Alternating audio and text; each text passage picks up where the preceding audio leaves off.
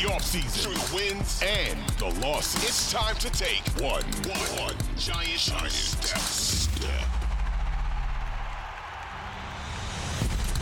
Now, my fantasy versus reality plays in this game.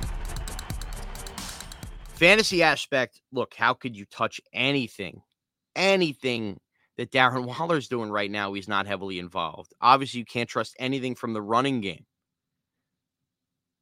But this is going to be both the reality and fantasy. How about the Giants defense this week? Aren't they due for a turnover or two? Aren't they due? They came close with that Kayvon play. At some point, defenses just get turnovers. Bounces go your way.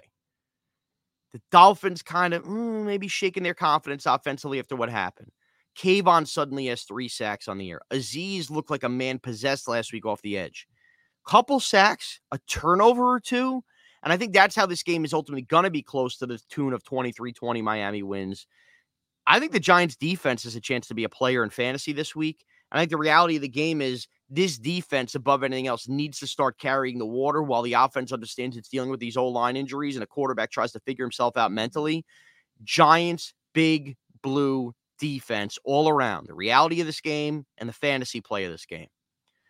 I will be back with you Monday to recap what goes on here between the Giants and Dolphins. As you can see, I'm a little wavering in confidence, but I don't know, percolated with interest, if you will, that I have a feeling as the whole world turns against them. Maybe it's my need as a fan to go, they're not the worst team in football, bad, are they? And the Dolphins, as great as they are, they're just not the Brady Patriots either. Gonna be a hot one. I don't know. Blind belief, catching me on a good morning. Giants moral victory, baby. Please give it to us.